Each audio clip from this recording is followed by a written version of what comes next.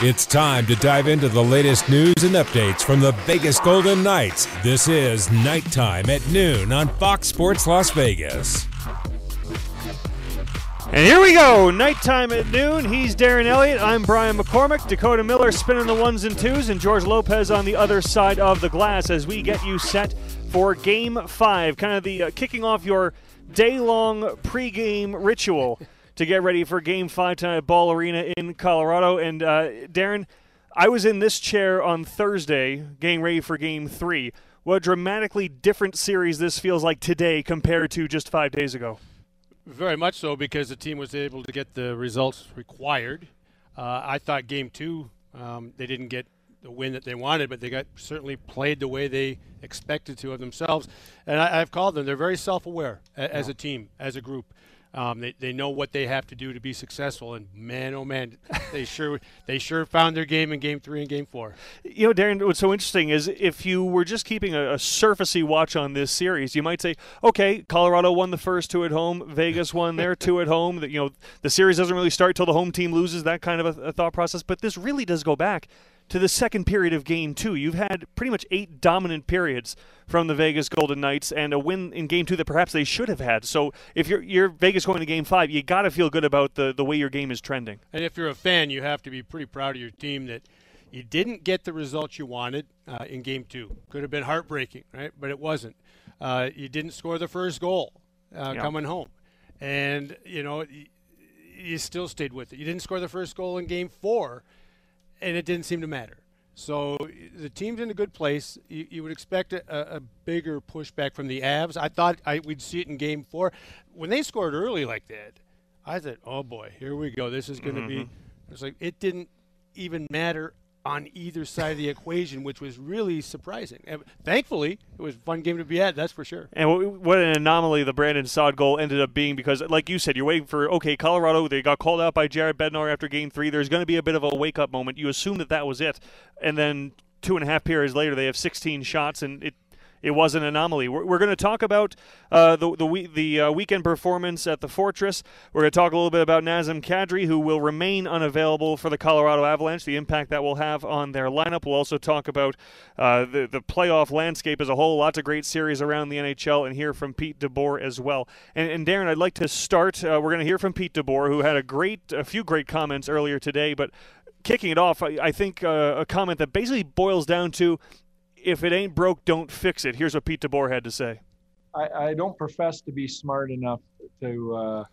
I think one is overcoaching. You know, the scenario where you're trying to think 2 moves ahead about what the other team is doing. You know, I'm actually. It's funny you say that, but I was reading Bill Cowher's book about his time coaching the Pittsburgh Steelers, and if they ran a running play and got 10 yards. He never understood why his offensive coordinator wouldn't keep running that play until they stopped it. It drove him nuts if the guy only ran it 1 or 2 more times a game. You know, run it till they stop it. I think that's our philosophy. And that was Pete DeBoer. And Darren, it's funny, you know, coaches watch each other. They learn from each other. And while the X's and O's may be different, personalities, human nature can be the same amongst athletes, and also sometimes just common sense. And that's kind of what Pete DeBoer is speaking to right there. He is. They made some adjustments. They know how to play this team. They played 8 times in the regular season. So both teams, there's no secrets. Did they get a little gummier in the neutral zone? Yeah, they got a little more compressed. Meaning that the D stood up, but that was because, you know, the team got the back pressure, is getting the back pressure they need, but they added it like a swing in the neutral zone. They've added a swing guy to angle him right to the D, and it's worked perfectly. That's why Makar can't get through. That's why McKinnon hasn't been able to get through. So when he says you're not going to change the adjustments you made, because we saw Game 1, they didn't have their legs. The Avs were just ready to go, hadn't played in so long. There was no neutral zone, right? Right. So that wasn't really a fair assessment, but it led to adjustments. Hey, we have to do this, this, and this if we're going to slow them down and then be able to counterattack on them. So, yeah, why would you change those adjustments? It's up to the Avs to find a way. Does that mean chip it? go after it. They don't want to do that, but if you force them, that is an adjustment. Darren, it's so interesting you bring that up. So this past weekend, games 3 and 4, I was able to go. It was my first time at the Fortress. So Woo! Did you have fun or what? Oh, did it live up to 2-0. It was a party and a half. So lucky me. But I was sitting right underneath the castle where they do where the siren is. That's where I was sitting. So I had a vertical view of the ice, and I had Nathan MacKinnon skating at me 2 periods each night, and. Yes, the neutral zone is clogged up, but what's so fascinating is there's 2 things. First of all, game 1, when Nathan MacKinnon can swing at the red line, pick it up, and get his wheels going, you're in trouble. Right. When he does it at the tops of the circles in his own zone, there's a lot more road to hoe, but there's a lot more obstacles as well. And it appears to me, what do I know? But it appears to me you don't expect that Gabriel Landeskog is going to hurt you 200 feet. He's going to hurt you in zone. He's going to hurt you if he sets up as a net front presence. You're not worried about him carrying it in. Mikko Rantanen can, but they're not really worried about him carrying it in either. He's more of an in-zone setup at the right circle. You're worried about Nathan MacKinnon carrying and Cale Makar carrying. And they, like a cornerback bumping a wide receiver at the line of scrimmage, they are bumping them in the neutral zone. The wheels never get going full speed. Right. And to bring in a silly comparison, but Darren, you and I haven't worked together too much. You're on a roll. Here's a silly comparison. I remember when I was a kid once. This is to speak to human nature. I had a baseball game. I had 4 hits in the gap. I got thrown out at second base 4 times. The first time I got thrown out on a great throw. The 4th time it was a single up the middle and I had no business. But I said, darn it, I'm getting my double. I got thrown out 4 times. The reason I say that is there's nowhere for Nathan MacKinnon to go. And he's carrying up the middle where there's no chance for him to penetrate. And part of it is it's what he does best, and you want to beat him with your best. But I think part of it, too, is just the frustration that he's not able to do it his way. We saw some of that frustration. That's kind of been his MO. He was frustrated for 2 years after his rookie season. I mean, he has that kind of penchant to get down on himself or get frustrated to distraction. So that's a good thing. Yeah. Because typically a guy like that, well, there's 2 things, right, that come to mind. Great story, by the way, getting thrown out at second base 4 times. But haven't brought it up since. Here it is. Had to come out. The thing about coming through the neutral zone, why wouldn't he just chip it? He's got 2 guys that are puck possession guys. Doesn't want to. There's the frustration. Because he's got this. He could chip it to himself. Yeah. You know, he's going to win that foot race often enough. That's a great point. You know, exactly. And Cale Makar, by the end, he looked like a guy that had been bumped and bruised a little bit. He was not quite as game to come through that neutral zone, if you will. He wasn't really going all out because they've taken a chunk of him every time they can. And also, in part, neutralizing that too is, to me, it seems in parts, Colorado at 5-on-5 looks like they're waiting for the power play that won't come. Well, it's a playoff, so that's always it's very important. If you can be successful in special teams all season long, but in the playoffs, it's at a premium because, quite frankly, power plays are at a premium. Yeah. They go down by at least 20% in the playoffs. You don't get as many looks because the refereeing, the standard, all those kinds of things kind of change. We'll get into that later in the show in our Bruce Cassidy conversation. That's going to come up again. But, talking about Cale Makar, who, as Darren, you just said, they take a chunk out of him, and he's paying a pound of flesh every time he tries to carry it up the middle. Well, Pete DeBoer earlier today talked about slowing down some of those elite puck-carrying defensemen on the Colorado side. Really hard. You've obviously got one eye on their key offensive guys up front, and then you add in those names on the back end. That's what makes them so dangerous and such a handful to try and control. So big job for us. I think when we've been detailed and our execution's been good, we've managed to do that. And so that's going to be the key tonight. And that was Pete DeBoer. And you mentioned the dump and chase aspect that Colorado doesn't seem to want to go to, Darren, especially a team that's not getting shots. Vegas's breakout has been clean. Oh. It's been efficient. It's been quick. These Colorado defensemen have had the puck rammed down their throats for 2 games. And I think part of that, too, is for Colorado, they're spending so much work in the neutral zone trying to get in and they can't. All their dump-ins are changes.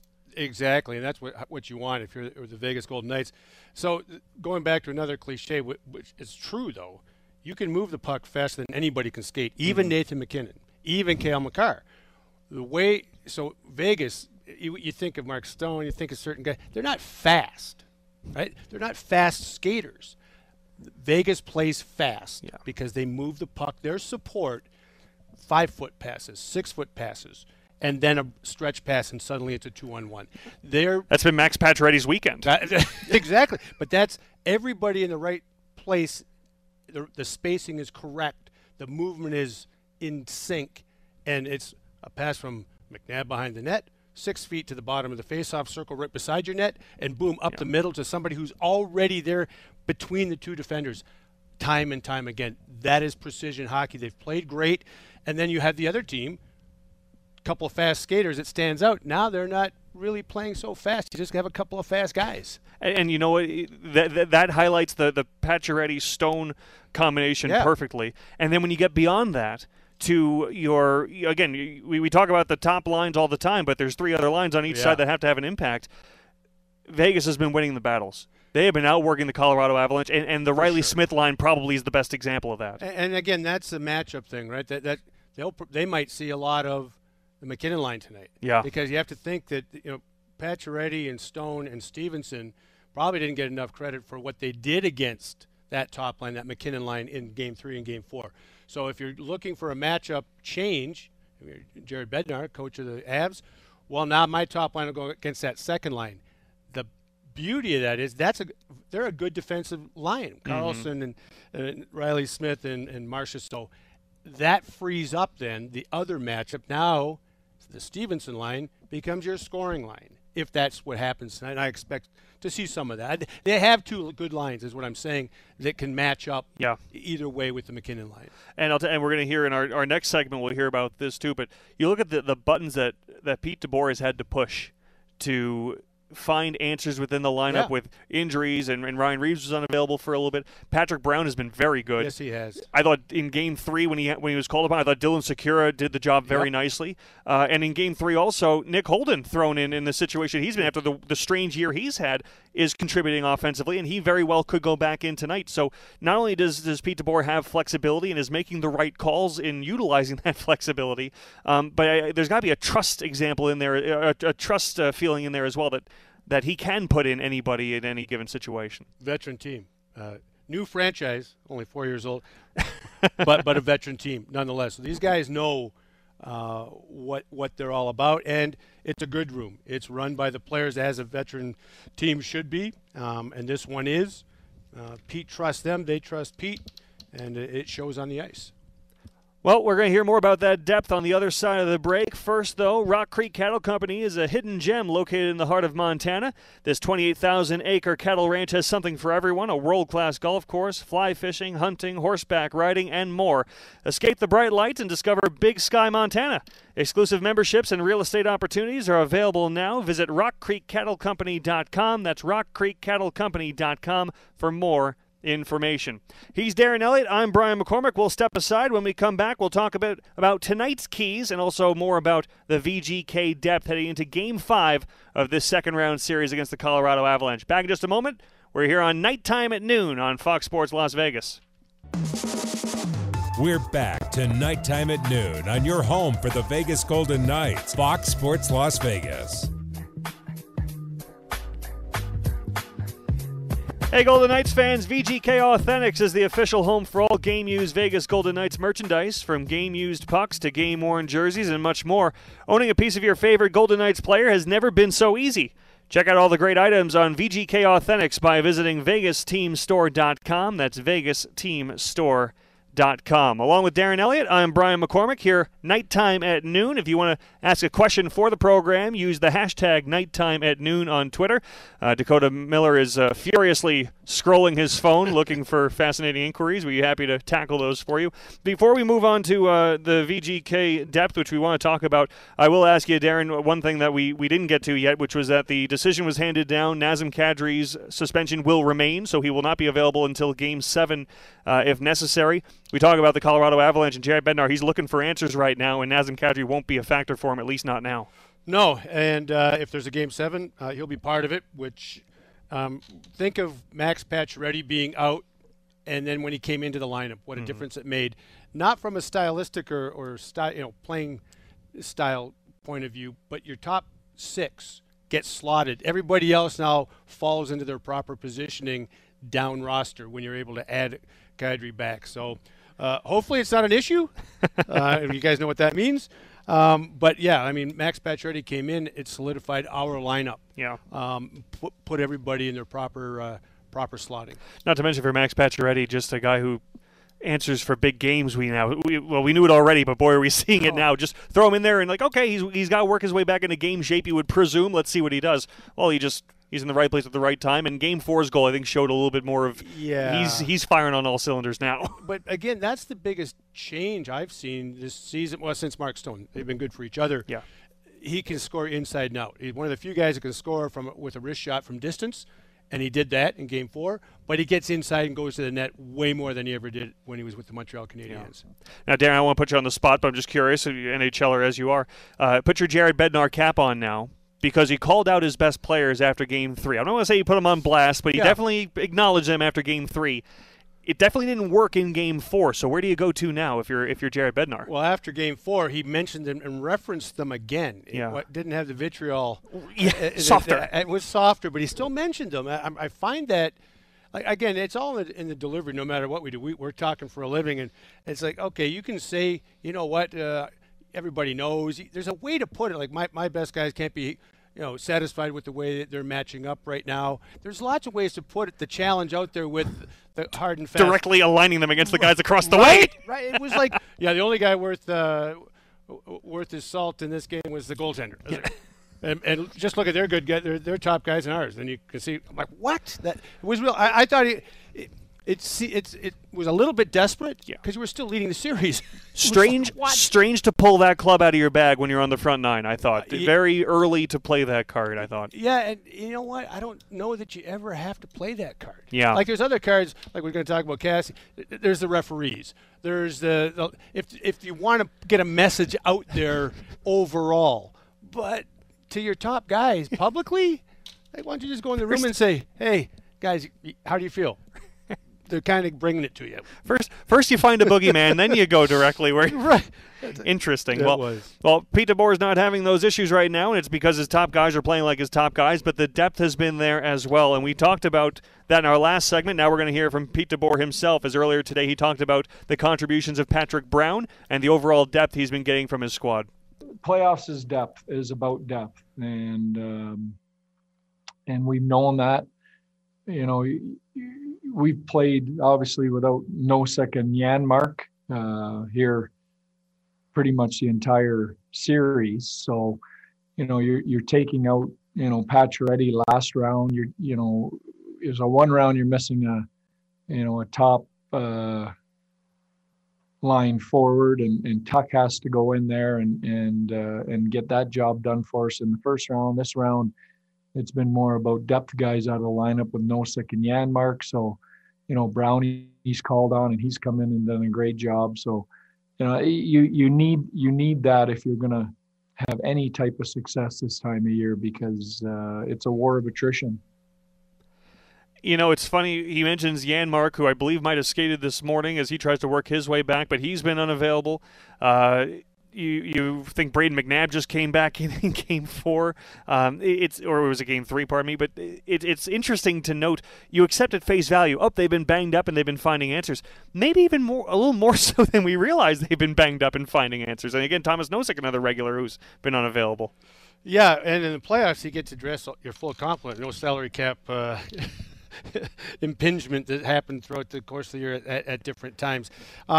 But Patrick Brown, there's a guy, why he's valuable. You saw him with the Henderson Silver Knights up close and personal. But he's a veteran guy. So he's comfortable in his own hockey skin. He can bring the same game at the AHL level as the NHL level. Mm-hmm. He gives it looks the same. Yeah, he might score a few more points in the AHL, but it looks the same. So that they know what to. The coaches up here then know what to expect and what you're going to deliver. And we know what I mean by that. You sometimes you go like a kid like Cody Glass. It's like, well, you come up here, are you a fourth line player? You go down there, are you a power play? That's not it. Patrick Brown is like, that's how he plays. Doesn't matter what league he's in.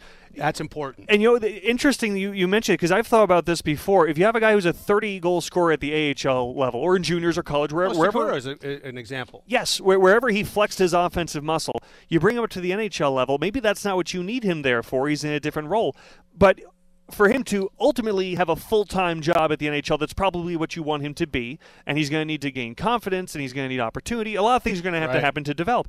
If you have a player who is, and Patrick Brown can score at the AHL level, but he's a hard-nosed, hard-working, grinded-out, make-you-miserable kind of player at the AHL level, you probably don't have to teach that at the NHL level. You need to teach an AHL scorer to become an NHL scorer. You don't need to teach a hard worker to stay a hard worker. That's right, and playoffs, no time to go to school. Yeah.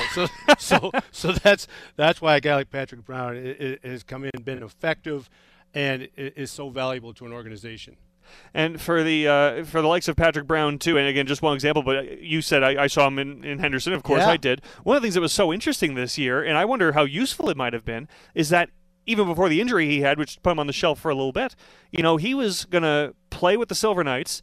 Then he would go to the taxi squad for the majority of the week in practice, and then the morning of, it'd be like, hey, you're in Henderson today, and he'd drive across town, he'd jump in a game. He was very, very adept at just jumping into a situation, doing his job, and then hopping back out again. And there's got to be something, I don't know if that's something that can double as teaching or training. There's got to be utility in a player just knowing how to roll with the punches in that kind of fashion. Hey, this is what we need from you today. Go do it. That's experience. Again, someone who's comfortable in their hockey skin.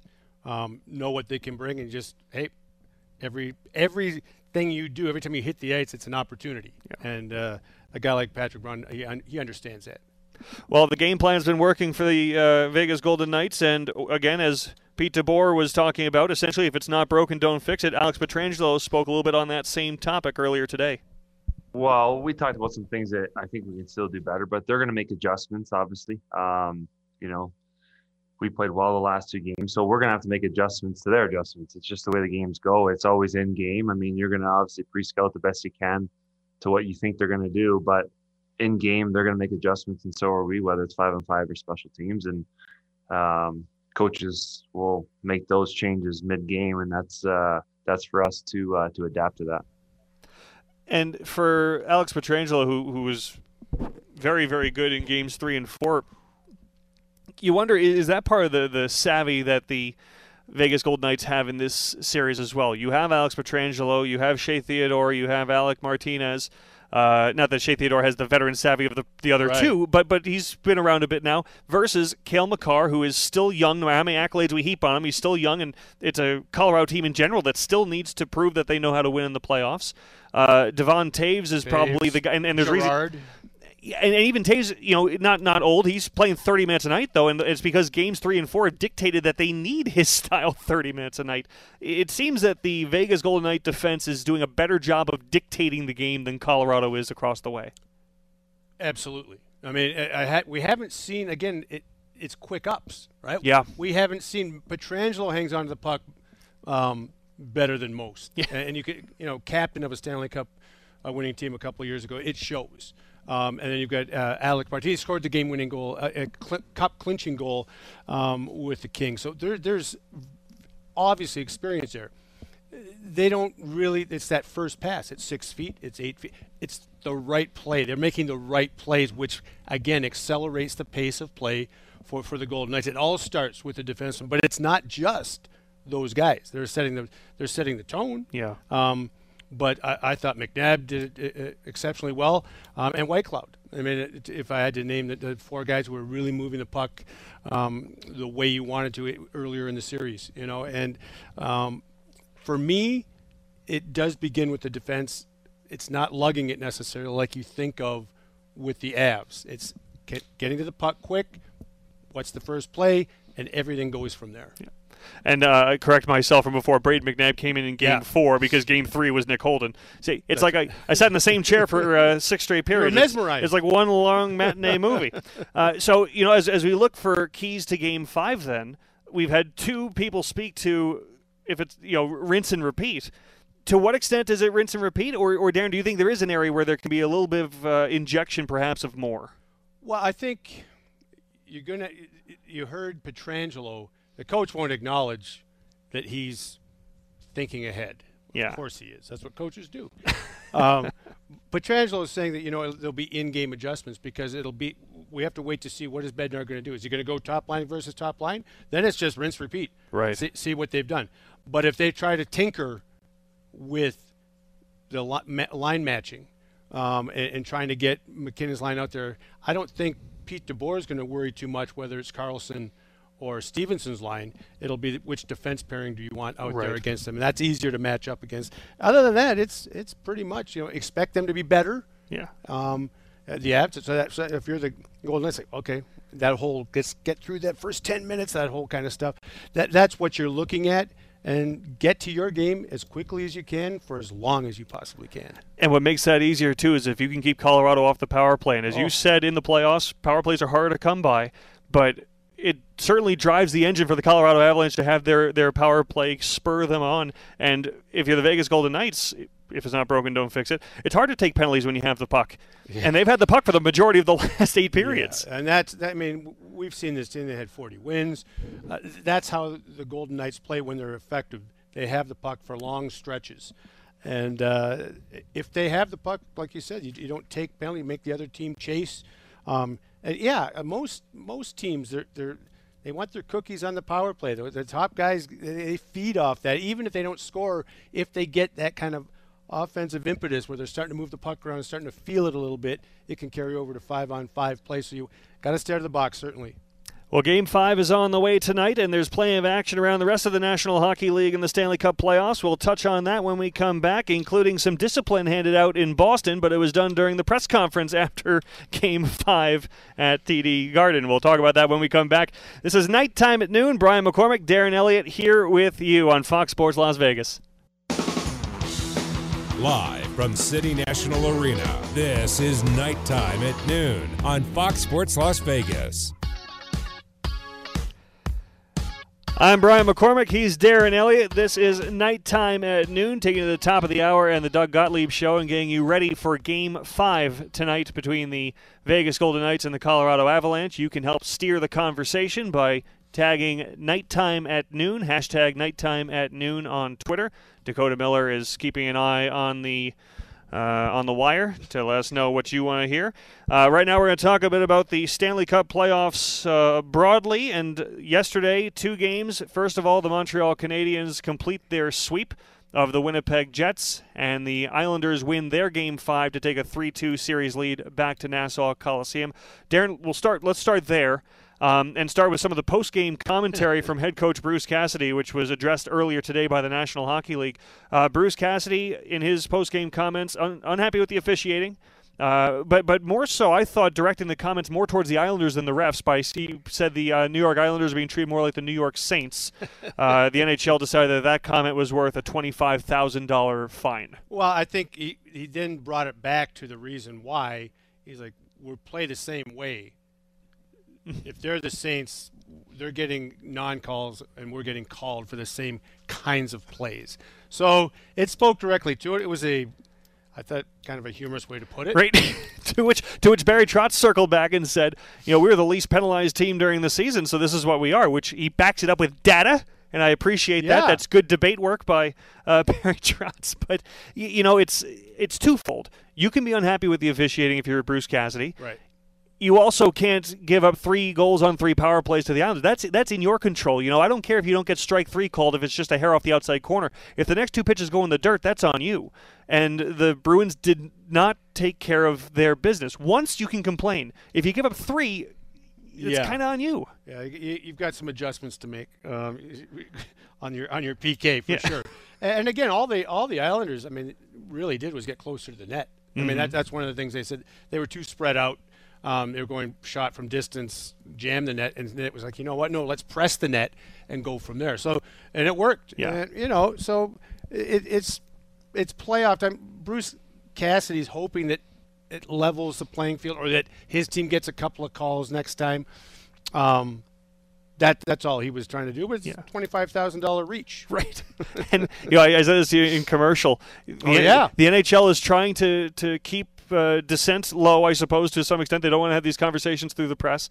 But you wonder if the New York Rangers statement that earned them a fine earlier this year, did that cost Bruce Cassidy $25,000? Because it feels like there's a heightened defense system that Bruce Cassidy is going to pay the check for. And at the same time, we just said in our first segment, we were talking about Jared Bednar. Well, before you go to your players, there's other tactics you can use. Bruce Cassidy tried to do just that. Exactly. It cost him some money. Cost him some money. He probably doesn't care if the message is delivered and he gets a critical power play or something is not called on his team that had been called earlier by his estimation. But I do think that the referees are under greater scrutiny. Mm-hmm. We talked about it in the break. It's more stark than it's ever been. It's always been more physical in the playoffs, but it's more about skating and defending with your feet. You don't take a guy into the boards and stick and pin anymore. You get moving. Mm-hmm. So the regular season it always looked different than the playoffs. It looks vastly different, and I think that's one of the reasons why you're seeing such an uproar this year about the officiating. Right. If you're a coach, you say, my guy usually flies through the neutral zone, and now he's not. What's the difference? Like, well, the difference is we're going to let that happen. Well, it does because, the guys are not as dug in, and you're playing the same team. So the tendencies are right there in front of you.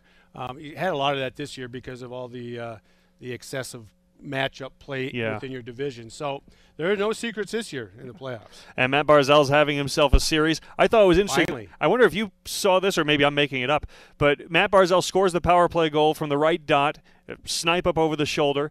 The Eberle goal is on a pass from Matt Barzal where he basically does the exact same thing, swings to the dot. This time everyone collapses, and that seam is wide open. He's playing with his head. Yeah, so the goaltender is reading it. Yep. Everybody else would. We saw, like you said, once that pass went across, he said Bruins defenseman falling down trying to. That was like, what just happened? And between him and Eberle is the Red Sea. It's suddenly you can see what to your point, right? Is that the penalty killing of the Boston Bruins was not sharp. Yeah. So. And the other game we saw last night, the overtime winner by Tyler Toffoli gives a 4-game sweep for the Montreal Canadiens, who are headed to, we'll call it the conference final for the sake of what we're familiar with calling it. Semifinal. Fascinating for a Winnipeg Jets team that swept the Edmonton Oilers and need a lot of overtime on their side to do that. But they get the sweep, and then they're the victims of the sweep, and you're probably wondering in Winnipeg, like, all right, well, how do we address this in the summer? Meanwhile, Montreal's moving on. Good for Montreal. They played really well. Yeah. Carey Price, a big part of it, but didn't even seem to necessarily have to be rock solid last night. Winnipeg's they've, like, we talk about the leadership and the quality of leadership on certain teams, Vegas included. You just don't see that in Winnipeg. Scheifele was out, but again, the leaders on that team don't have sterling reputations in terms of facing adversity. If nicest way I can put it, guys. But again, and it showed. It was like, okay, oh, poor pitiful me. And I feel bad for Paul Maurice, and that really does show you a coach can do so much, prepare you so much. The room, especially at that point with Winnipeg, that's a veteran team too. Yeah, the room has to be led by the guys in the room, and Winnipeg just hasn't come up with the right mix there. I saw someone say on Twitter, I forget who it was, sorry, can't give proper attribution, but if you said it and you're listening, you know it. But he said, at some point, if Winnipeg wants to win, Connor Hellebuck's really going to have to jump up in the rush here in overtime. You shouldn't say that about a team that has Blake Wheeler and Kyle Connor. After Scheifele was gone, it was, in retrospect, it was over after that. It was, and they acted like it. Yeah. And, good for Montreal. You don't want to take away from what they did. They're playing really smart hockey. And a team that has evolved in the playoffs. First round was a lot of Carey Price, and for good reason. Second round, Cole Caulfield was fantastic. And this is his first postseason play. He's barely been in the league more than a month after leaving the University of Wisconsin. Cole Caulfield was unbelievable. And Jesperi Kotkaniemi, both of those players who weren't in the lineup at the start of the first round were significant in round two. Not challenged very much either physically. Talking about physical play, and Winnipeg's a bigger team. But they took advantage of that open ice and made some really substantial offensive plays. Caulfield on the game winner. He just picked the puck out of a pile. Nobody really challenged him. He zips a beautiful pass, and Toffoli, who's been scoring for them all season long, buries it. Good for them. I'm happy for the Montreal Canadiens because they haven't had much to cheer about for a lot of years. And Mark Bergevin, who's got a great look going right now, doesn't he? Oh, my God. Oh, the flow is beauty. Keep it. Yeah. He's having a fun week as well. Yeah, he is. The Montreal Canadiens await. Changed coaches. I mean, they've done a lot of things, and to get it to this point, good for him. Yeah. And again, there's always an amount of guessing right too. Like, let's see what we get out of this player. Can we squeeze every last drop? Corey Perry had a really, really good postseason. Like, he had a pretty decent bubble last year, while his last 2 regular seasons have been fairly under the radar, but he's been very, very good in the playoffs. It's a mix of some young kids we mentioned who are coming into their own and who have come right into the lineup, like Cole Caulfield. Yemi's been there a couple of years, but you can see him starting to become the player that they thought he would be as an 18-year-old. Now, he's in his early 20s. Nick Suzuki playing really well for them. Tatar out of the lineup. I mean, so suddenly some of the vets are being pushed out, but there's other vets there. Shea Weber being there, and you take a look at. You mentioned Perry, Stahl was an acquisition. So all of a sudden it's like, this is an interesting mix. They're in transition, but they seem to be headed in the right direction. An eclectic roster, if you will. It really is, yeah. And of course, the Canadians now await the winner of the Colorado-Vegas series. Which whoever comes out of this series, you figure Montreal's going to have a very different series than what they've seen thus far in terms of style of play. Very much so. I mean, you have to go back. They were down 3-1 against the Leafs. Yeah. So it's not. So they've just won 7 straight. 7 sneakily straight somehow in the playoffs. Well, how did it? They were facing 10 days ago. They were going to be out of the playoffs. Everyone would have said, "Yeah, that's what everyone expected." And they're the first team to move on to the Final Four. Amazing, just amazing. And, of course, there's an opportunity for Tampa to advance tonight with a win over the Carolina Hurricanes. And, that's been a fun series. Carolina, young and up-and-coming. Tampa's got just so much firepower, though. It's really hard to withstand. Yeah, it is. And, they won, 3-1. So they won the first 2 games, on the road. It's like, they're kind of doing what you'd expect Tampa to do. Yeah. They have experience. They're the defending Stanley Cup champs, and they got Andrei Vasilevsky in goal. So they can win in a multitude of ways, whether it's a shootout like it was, the 6-4 win, or just stifle it and stymie it and win 2-1 like they did on the road in the first couple games when they only got 16 shots on goal and they still win. So they're formidable, certainly. Yeah, I think a game like Game 4 also shows you one of the tough things is they're just hard to put away.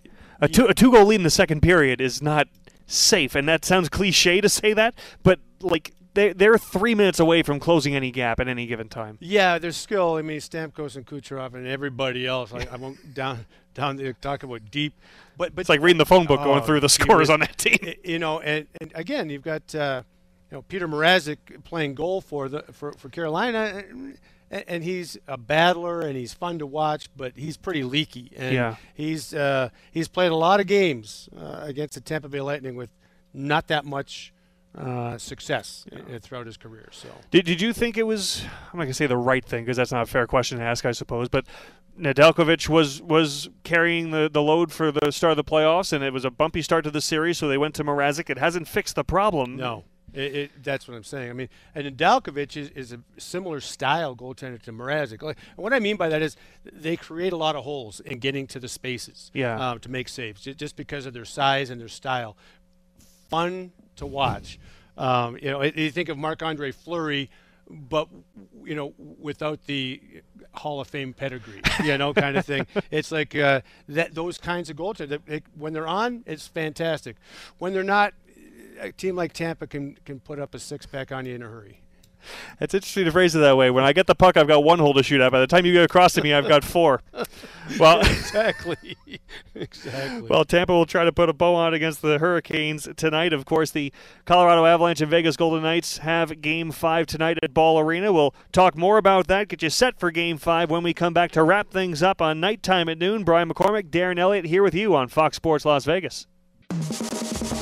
We're back to Nighttime at Noon on your home for the Vegas Golden Knights, Fox Sports Las Vegas. Wrapping things up on this Tuesday afternoon, getting set for Game 5 at Ball Arena between the Golden Knights and the Colorado Avalanche. That will be on NBC Sports Network at 6 p.m. for puck drop. And the official watch party for the Vegas Golden Knights tonight at Red Rock Casino at the Red Rock Pool. That will be starting at 5 p.m. prior to the 6 o'clock start, so plenty of ways for you to get geared up for VGK playoff hockey. Dak, you've been remarkably silent over there, which makes me feel like no one is using the Nighttime at Noon hashtag. We got some good questions today, actually. Were you going to raise your hand, or were we just rolling along too much? You're going to tell us at 105? Indulge me, You guys have please. been killing it. Just letting you do your thing. Yeah, one good question. It's actually two questions in one. What do you think the chances are that we will beat the Avalanche? And then if we do, how do you like the chances against Montreal? Who's that question from? That's from Melissa on Twitter. Thank you, Melissa. Darren, you're the professional. Well, I think it's even series right now. I think there's a better than even chance, way the two teams are playing right now, that Golden Knights can win this series. Yeah. Against Montreal, there's no tape, right? What's your scouting like? I've watched them play quite a bit. You would think that the Golden Knights would be a prohibitive favorite, but again, it starts with their confidence in their goaltender, Carey Price, and from there, you can't sleep on them, as a couple teams have found out, because they have that veteran core of guys that know what to do, and they've got some kids that are just, they don't even know what they're doing, but they're having fun doing it, and they're doing it really well. Darren, tell me if you think this is going to be a factor at all, because I've been thinking about this. We talked about how significant it was when the Vegas Golden Knights had 100% capacity. Oh. I don't know if it shows up on the scoreboard, the difference, but the building, you could feel it. Everyone's commenting on it, players on both sides, the electricity of that building. Yep. Whenever Montreal gets into their next round, they have spent the entire season playing in front of no one until the past week, where maybe Right. 1,000, but Right. but nonetheless, for the first time, wherever it is, they're going to be playing in front of, on the road. If it's here, a full building. If it was in Colorado, if they haven't escalated, all probably still 13,000 people. Right. Does that help you? Do you get up for it, or is that intimidating as all heck? They're professional players. They played in front of people before, but it's been a whole year of silence for them.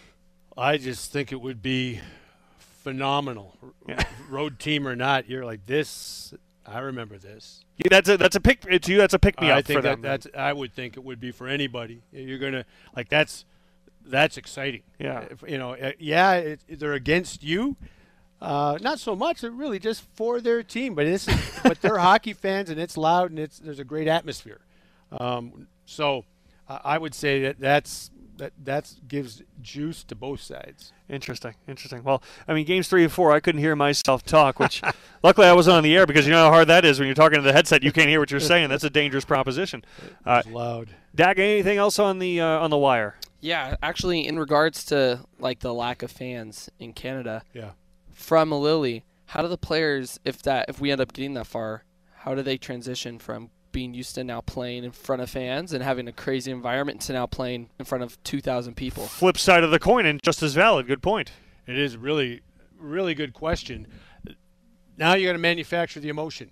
You're in the semifinal of the Stanley Cup, or whatever we're calling it this year, and you've gone from the best atmosphere in maybe all of sports to, okay, they're cheering for the Montreal Canadiens, but there are not very many people. It's going to seem like silence again.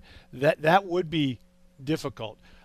Conversely, going back to the full house, when you've been playing in front of silent buildings, there is some reality in terms of communication and not being able to hear, where it hasn't been an issue for Montreal. Now you're in a place where coaches might not even be able to communicate with their players very easily because of the noise and those kinds of things. So there is some reality things, but in terms of the overall atmosphere feeling, I would say, yeah, even if you're the road team, you're coming into Vegas, it gets you pumped. And if you're going the other way, again, veteran team, you've got, hey, we've done this before, we got to do it again, and make sure we're in the right place mentally, even though it's going to seem silent. And I guess also probably worth asking, are we talking about the Edmonton Oilers or the Toronto Maple Leafs right now, if those playoffs were played in a different setting versus the vacuum in which Montreal was able to harness? Coming back 3-1 in an empty building is probably not as hard as it is in a rocking building, but I might just be projecting on that. You could be, but it makes sense. Yeah. There's some logic to that. But yeah, I mean, it's did it happen? Who was there to witness it? Yeah.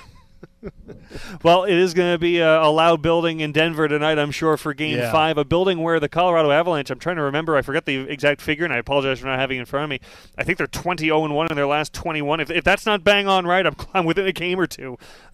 Despite how good the Vegas Golden Knights are feeling right now and how they're dominating play over the last 8 periods, they're still going into a very difficult building. Right. I think the only last 4 games are all season. Yeah. And so they're very comfortable at altitude, which is something to be considered. So, you know, they're acclimated, their bodies to playing in Denver better than most teams. So, yeah, they're a good home team for a lot of reasons. And of course, you know, what's the game plan? Oh, well, let's score in the first minute. Everybody wants that. That's obvious. But, you know, is the way we saw the last couple of games, Vegas, you want them to have a great start. They're built well to have this be a scoreless or a 1-goal game for a couple of periods. They can grind this one out. That's something that they're built to do. Very much so. Another team, you know, the Golden Knights, we talk about their puck possession. That's exactly what they're good at. So as long as you're not spending too much time in your own zone, neutral zone into the offensive zone, hang on to the puck. Don't be you don't have to be too quick with it to make a play. If it plays there, take it. But again, grind it out, play a low-scoring game. I think they're well suited for that, and I guess like Alex Tuch could have a good. I just see him having a big game for whatever reason tonight. Guys like that you haven't heard much about, but different situation based on matchups might be chance for someone like that to do something special. Let's put ourselves in the hypothetical shoes then, because puck drop is just a hair over 5 hours away. Darren, you played in the NHL. You played in big games. You've got a must-win. Well, that's not fair. It's not a must-win game. You've got an important game. Yep. Tonight, a pivotal game 5.